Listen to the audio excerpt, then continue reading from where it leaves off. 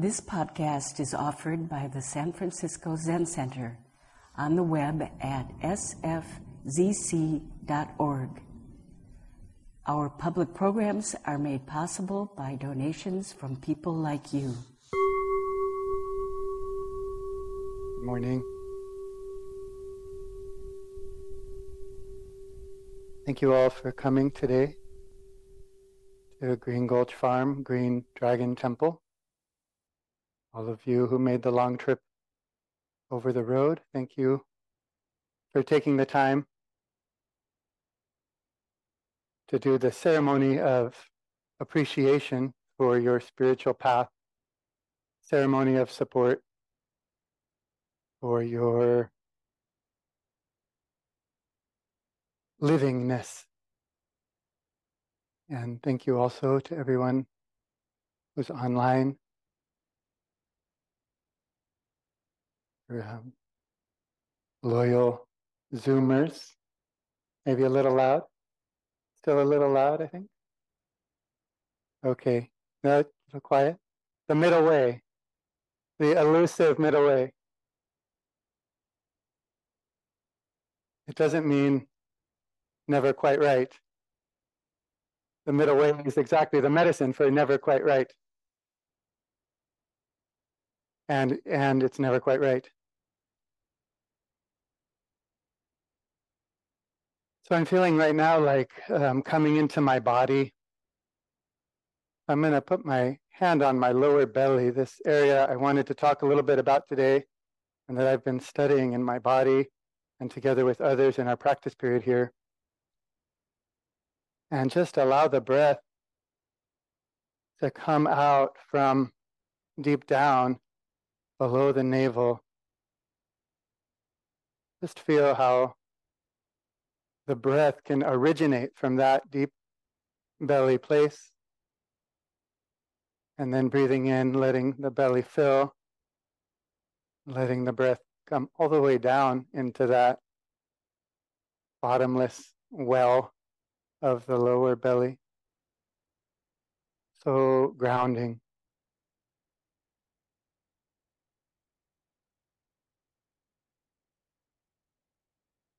And so strong, so resilient.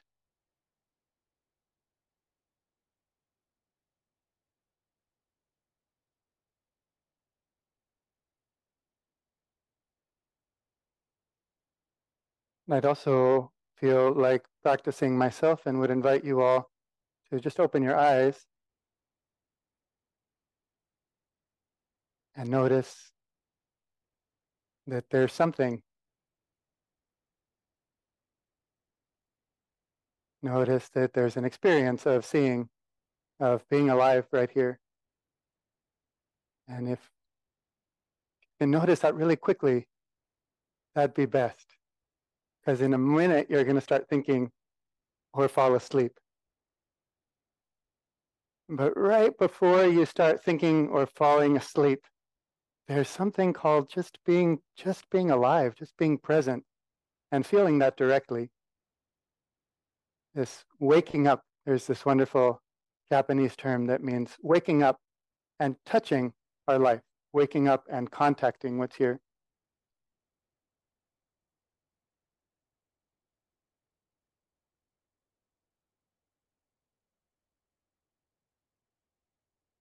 Nothing to do with knowing what's here, just touching what's here.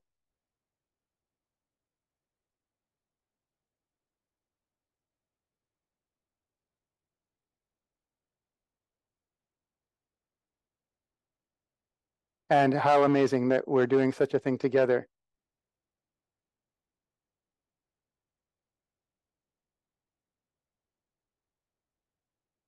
Very strange and wonderful to be alive, and even more strange and amazing that we're doing that.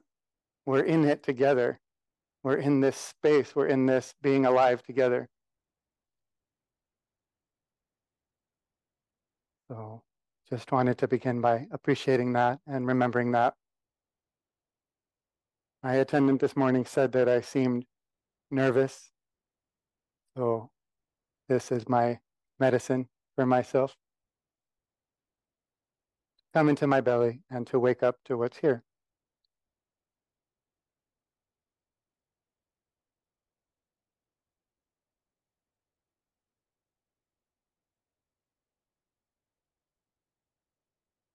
So it's a bright and beautiful day here at Green Gulch. I think maybe it's not a day that people are regretting having made the trip, as is often the case at Green Gulch. So we're in this kind of fresh glow after the first really hard rain that we had yesterday. Maybe others of you in the Bay Area felt that cleansing, pounding rain. And here at Green Gulch, I'm not sure about where you live, but here at Green Gulch, with the rain come the newts, just an explosion of newts everywhere. Baby newts, tiny baby newts, smaller than the pinky, most of them, all over. I hope that everybody has had the experience of meeting a newt. If any of you don't know what newts are, they're like salamanders. They're a lizard, a very inviting lizard type creature. It's small salamanders with a kind of watery, vulnerable, which is part of, they're so, they're really cute. They have these giant paws and these big eyes, and you just feel their vulnerability. They're completely exposed. Lizards have scales and skin and stuff. And the newts are just helpless. They're just soft and watery and exposed. So our heart goes out to them, and they cover the ground. And they come from emptiness, really. I don't know where, probably somebody, I guess they come from eggs. I have found a nest of eggs, but really they just come from nowhere. They just come from, the same place that you come from after you breathe everything out and then inhale. They come the same way, that when the rain falls, then they just arise, emerge. So we don't see them. We go months, see a newt here and there, and they're kind of dry. And then it rains and they're everywhere and so soft. We have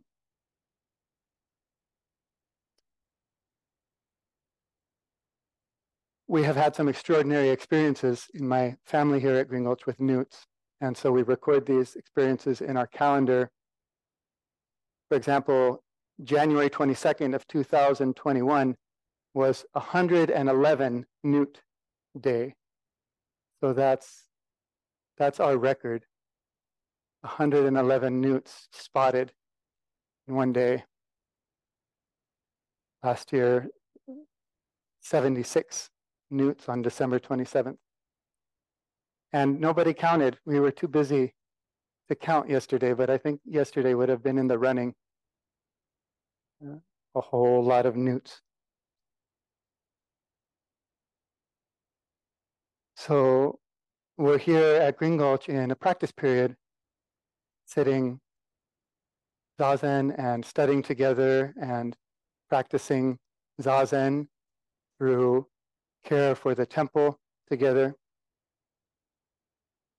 And we also have the privilege in this practice period of having a shuso, a head priest, a head student, head trainee, who is guiding the assembly in following the schedule and wholeheartedly practicing every single moment of the day and night. And our shuso, Steph, gave a very beautiful dharma talk on Friday night, where she shared her understanding, her feeling, at least in that moment, that our practice of Zen is to understand and experience every single thing that arises as though it were a baby reaching its arms out to us, reaching out for our embrace and our care. And that as we meet each thing reaching itself out to us for this tender care, as we allow that and meet that, we become transformed. As she said, our hearts turn inside out, right? Inside facing out through this practice of hearing that, feeling that, reaching out of each thing turns inside out, covering the whole world. So that's Zen practice. If any of you wonder what Zen practice is, that's it. It's this tender welcoming of every single thing and allowing the mutual transformation moment after moment through that encounter, through that welcoming. So then, as the land does respond and participate in the teaching, this is an established principle in our practice, that the whole world responds and participates in the teaching. So the land heard this teaching and produced countless baby newts to drive the point home to those of us with these scaly, thick hearts that didn't quite get it. The next day, everywhere we walked, there's baby newts with their giant hands reaching out to us, so including in some very strange places, like here in this building, in Cloud Hall. I realized, I don't know if they crawled in or if they hatch from the walls. So they're everywhere calling, a lot of them are in the right place. Did it get loud? They're in the right place, and they're just there reaching out for our welcome, our love and appreciation. And sometimes we find them in a very difficult place, like the dorm here with all of these feet, which is not where a newt should be.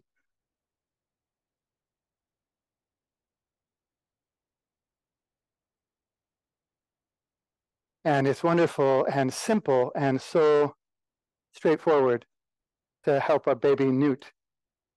There's no kind of spiritual practice required in order to help a baby newt that's inside a building. You don't know how to do it. Your hands, my hands at least, feel very huge and dangerous and clumsy, trying to help this baby newt. But there's no there's no prayer necessary in order to find the feeling of your own being just reaching out to meet the reaching out of this tender and fragile being. It's just the most natural and simple thing possible.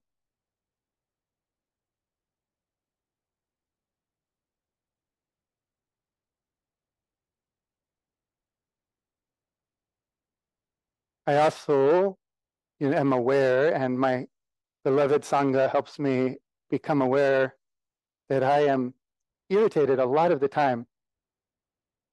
But with the baby newts, I was not irritated. There was no irritation about the baby newts in the building, even though that's not where they were supposed to be. I had no feeling of rejecting or pushing away or eliminating these baby newts. And I also didn't want to collect them or keep them or hang on to them. We had, in the past with my kids here, we had floated the idea of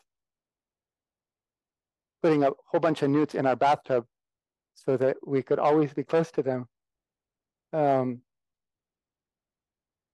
But, I think it just didn't really feel right at the end of the day. There's something about the love, the tenderness that you feel towards a little newt that's not so clingy like that. I don't need the newt to go away, and I don't need to keep it either. I just want it to be well. I want it to be safe and to flourish as a newt. I don't need to keep it, and I don't need to kill it. And that's just love. It's just spacious, loving, welcoming appreciation, intimacy.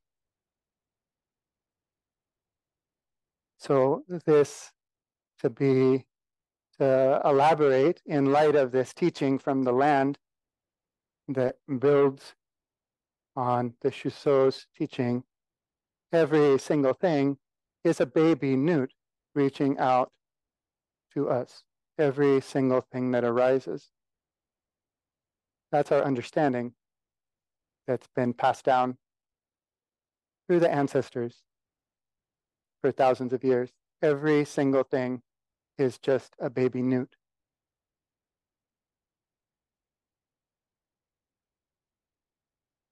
So certainly we can see that every being, each of you and everyone you encounter, every person, every animal has this essential nature, this quality of fragility and being available, reaching out for welcoming.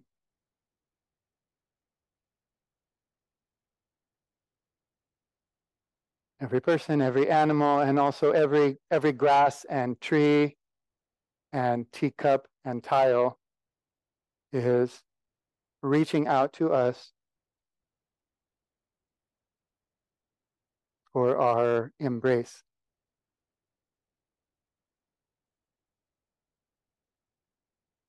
And the Shuso's teaching and our Zen teaching goes even a step farther than that. And it's not just that everything out in the world is calling for our compassion, to use Tenshin Roshi's phrase. Everything is calling for our compassion. Not only everything out in the world is calling for our compassion, but everything in our experience. So every sound is reaching out for our tender welcome. Every play of light, every sensation, everything that arises is asking for intimacy.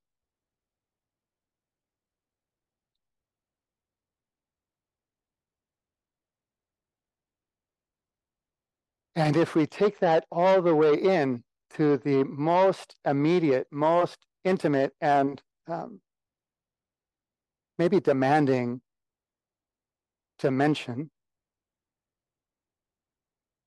we can notice that every single thing that arises in us all day long is just the same. It's nothing other than calling for a tender welcome.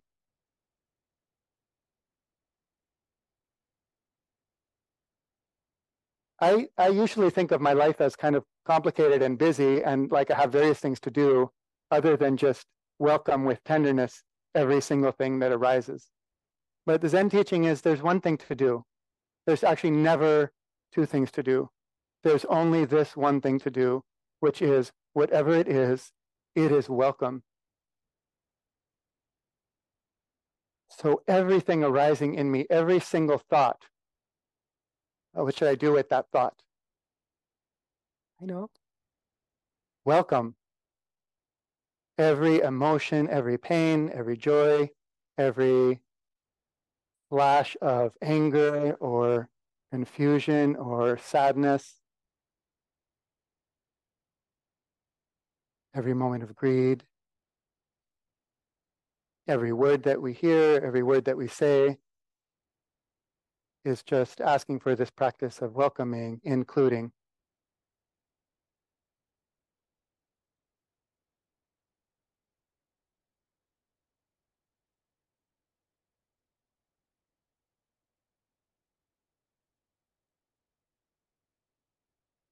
I don't need to keep you in the bathtub, and I don't need to kill you and purge my mind of you.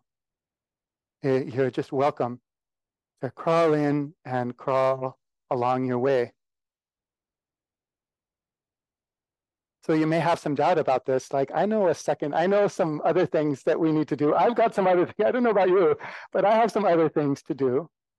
So then our practice, maddeningly, is, okay, welcome that. Just welcome that feeling, that doubt. It can't be that simple. can't be that simple. That doubt is welcome in that space. Or maybe you're excited and feel, I want to welcome everything all day long. That is welcome. Included, arises, and crawls away.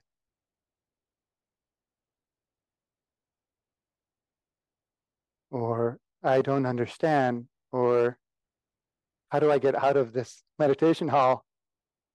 Whatever it is, what if there was nothing to do with this feeling, nothing to do with this thought, but just welcome it and include it, allow it.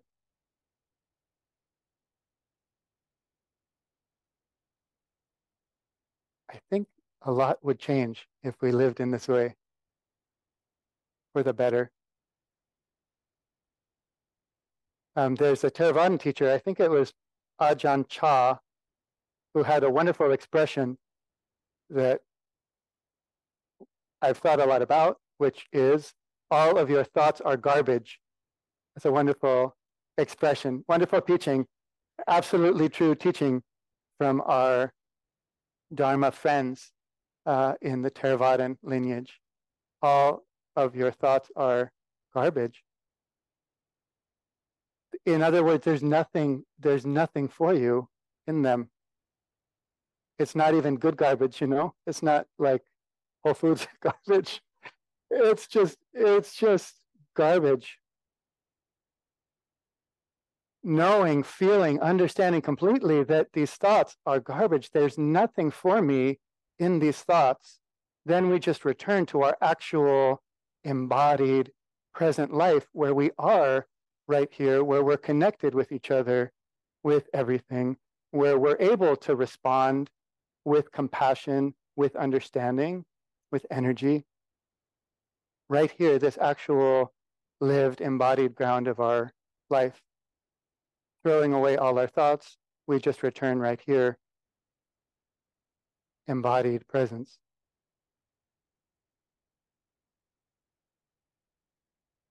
Our Zen practice, the spirit of Suzuki Roshi, especially, is a little bit different. That spirit I would express as, all of your thoughts are baby newts. All of your thoughts are baby newts. We don't keep them, we don't get rid of them. We just respect and appreciate and love and let them go. If they need, if they're blocking the path, then we find some way to pick them up and put them back in the bushes. If they're in a good place, we just let them be. No grasping, no pushing away, no running towards anything, no running away from anything. This is our practice of love and of wisdom.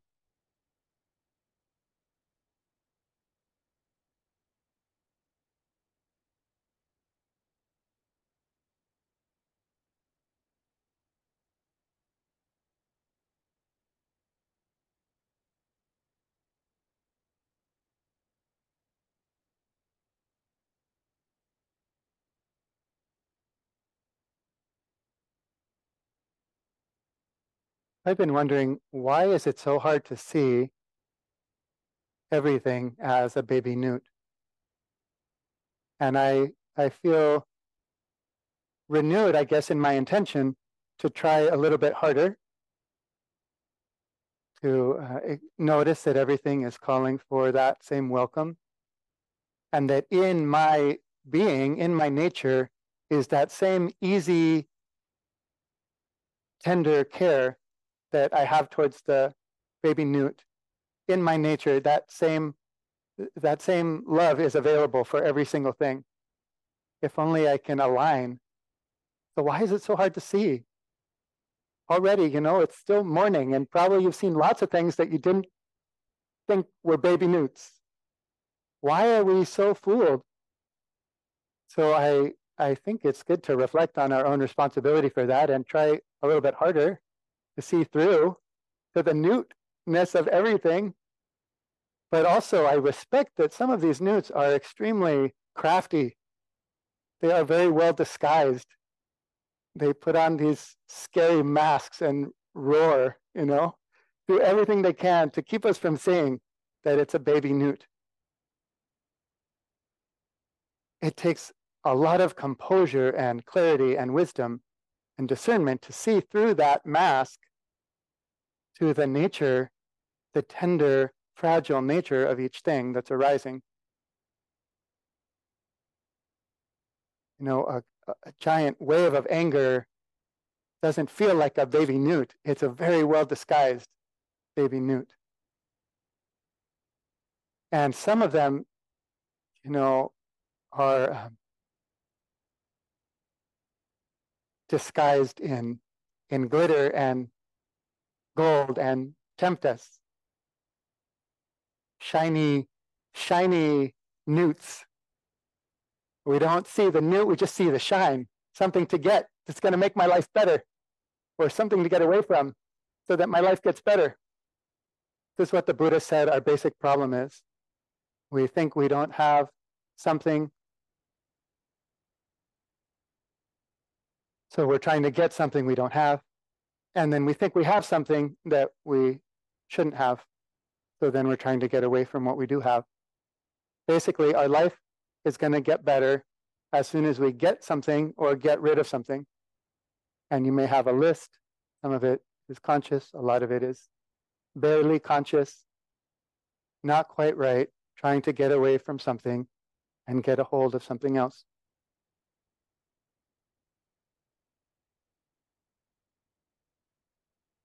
So there's a saying that's been coming to mind. I've shared it with a number of you, but I wanted to repeat it here today. This funny saying that I encountered quite a while ago in a book about Zen, an old book about Zen.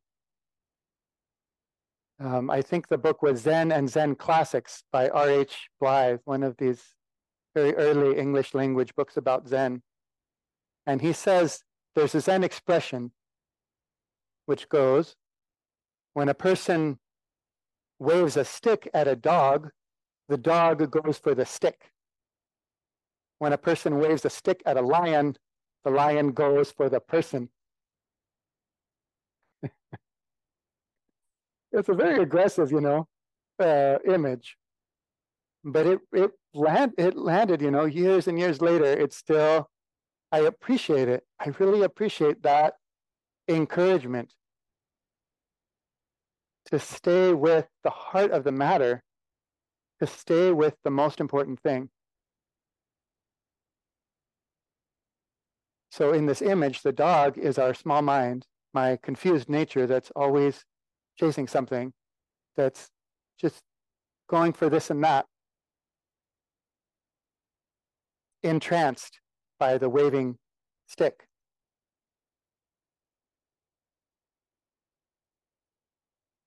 And if someone asked me, or someone asked that dog what was happening, the dog would say, there's a stick that's moving back and forth.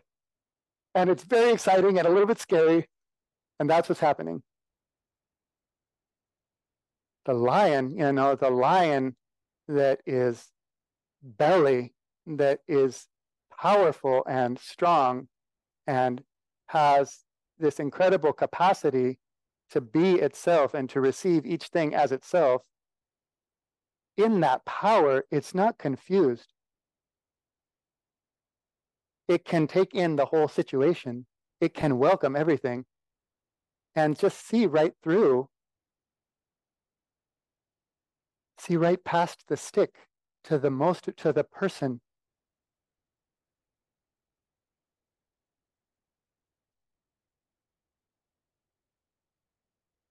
So here's the coming together, forgive me, of these animal metaphors. The dog is fooled by these newt disguises. The dog sees, these glittery creatures and these scary monsters and is very excited and confused by that. The lion sees the newt. The lion sees there's just a baby newt. And it takes that kind of strength, that kind of power to see that and to stay with that And that's this dynamic in our practice of understanding how the great strength that's cultivated in Zen practice is a strength that allows us to love. It's a strength that allows us to welcome everything, to not be so confused by the stick, and just see the nature of each thing, which is reaching out, calling for our welcome, calling for our compassion, not being confused by, I like it, I don't like it. That's a good thing, that's a bad thing. Just staying with, this is just a moment to do the one practice of allowing, including, welcoming.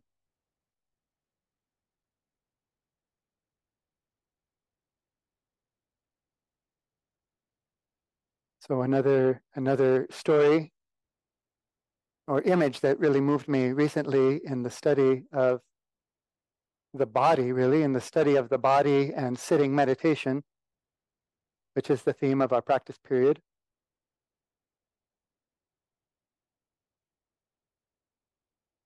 We had a visit from Shosan Vicky Austin, who some of you may know, a longtime Zen teacher and elder here at San Francisco Zen Center, one of the first teachers to really go deep in the intersection of the practices of Zen and yoga. And she offers yoga for sitters that really to support the sitting body, embodied practice.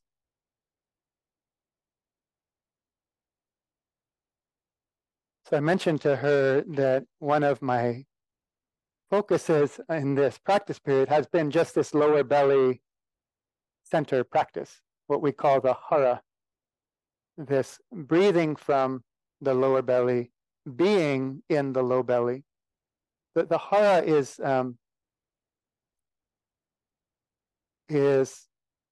the best.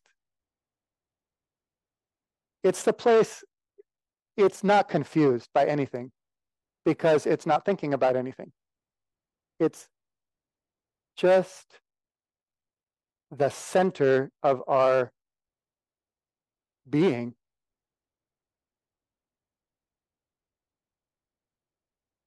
It's called the field of the transformative elixir or the ocean of energy, this low belly center. So we sit connecting with that center, and of course we chant from that center, and we allow the breath to come home to that belly center, this place of vast strength and composure and welcoming. So a lot of our practice and training in Zen is to rely less and less on the mind and more on the belly, the embodied intuitive wisdom. Our mind is great, for what it does, I guess, but we depend on it for things that it's not so good at, like living. The mind can decide stuff for us. It can pick between things. It likes to measure and compare and evaluate and decide what to get rid of and what to get more of. So then we're always referring to the mind for how to live our life. And surprise, the mind gives us, what to get rid of and what to get more of and what's better and what's worse.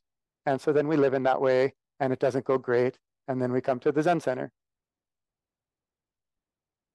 And then we encounter this teaching that the mind can't include everything. The mind is, I hate to say it this way, but the mind is kind of violent in that all it knows how to do is carve up the world and then weigh things against each other. Maybe it knows some other stuff. I don't know. That seems like its main thing. Naming things, carving things up, and then deciding which we should get more of or less of, what's good and what's bad. So our practice of welcoming every single thing, including everything, and then letting our action come from that connected, all-inclusive place, that's not something that the mind can do. The mind can get interested in that. The mind can say, I want to help with that project. And the mind can say, I vow to help with that project, but it has no idea actually how to participate in that. All I can do is say, thank you, mind, for agreeing to participate in this great vow. Please sit next to me while I just become this belly, just become this embodied intuitive wisdom. As I was saying to the practice period, so that one day when I think of myself, I won't think it's here, but I'll feel that it's here in the belly. So this teaching is very important to me, this way of talking about and connecting with, experiencing our embodied intuitive wisdom. It was emphasized a lot when I practiced for a time in Japan. And then when I came back from Japan and met Sojin Weitzman, who was all belly, no, everything welcome, and no idea, just intuitive responding to each thing.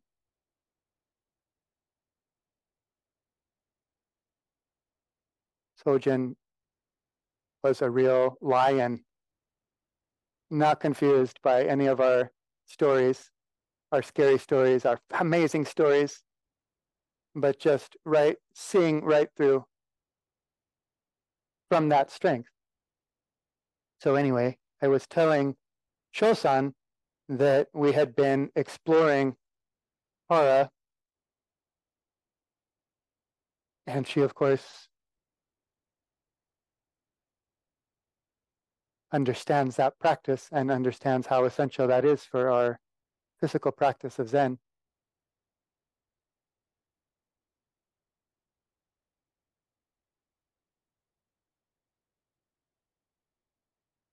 So she had us do this exercise, which is not such an unusual exercise, but it impacted me quite strongly,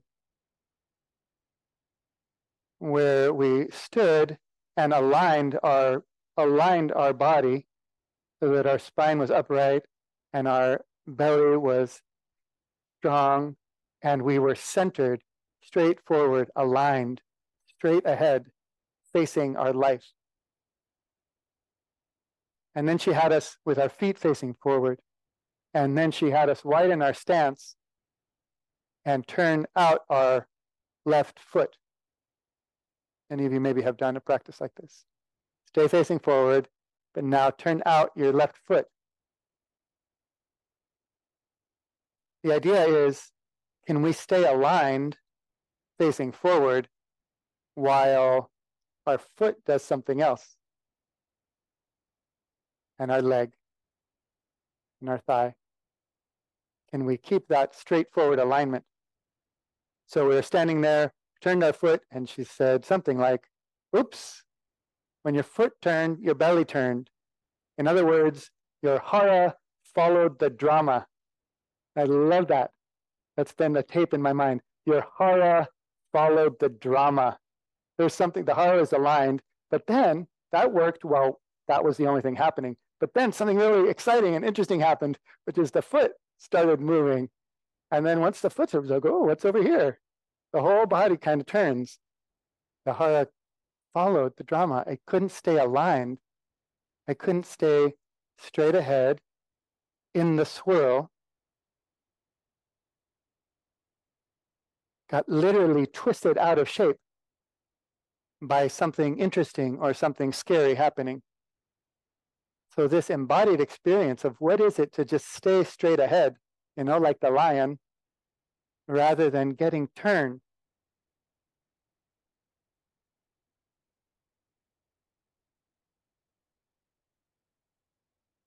So that's what I wanted to offer today, this encouragement.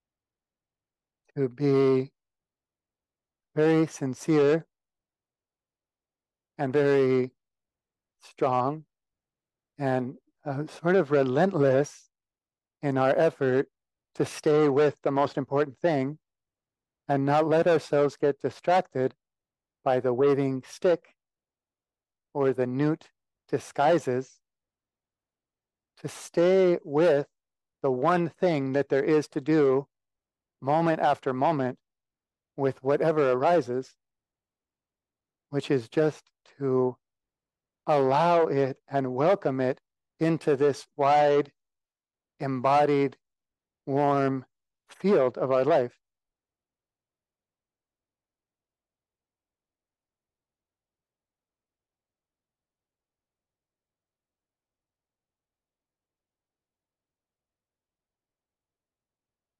It might seem like if we're strong, we're not affected, we're not vulnerable.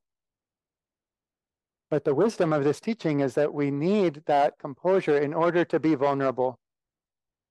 So this practice of vulnerability, of opening, of tender, loving welcoming, takes this kind of effort to stay centered, stay in our body, not lose sight of the most important thing, which is, how am I going to live in this moment?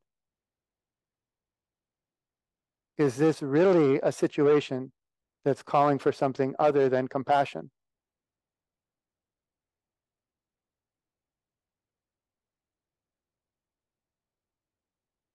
I think and believe that a lot depends on our practicing in this way, on our not being fooled.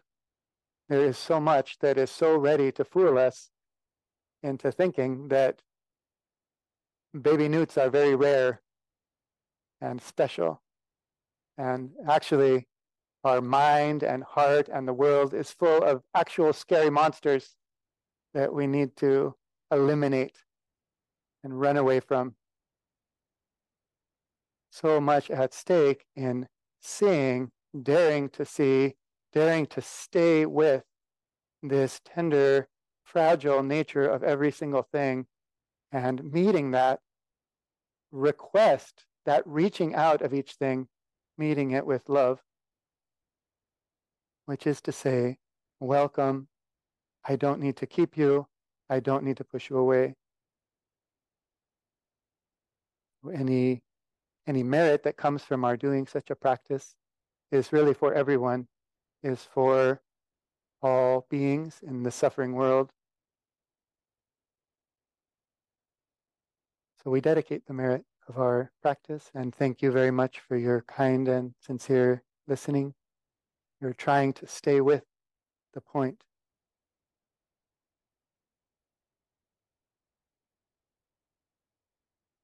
We do that for ourselves and for each other and for everyone. Thank you for listening to this podcast offered by the San Francisco Zen Center. Our programs are made possible by the donations we receive. Please help us to continue to realize and actualize the practice of giving by offering your financial support. For more information, visit sfzc.org and click Giving. May we fully enjoy the Dharma.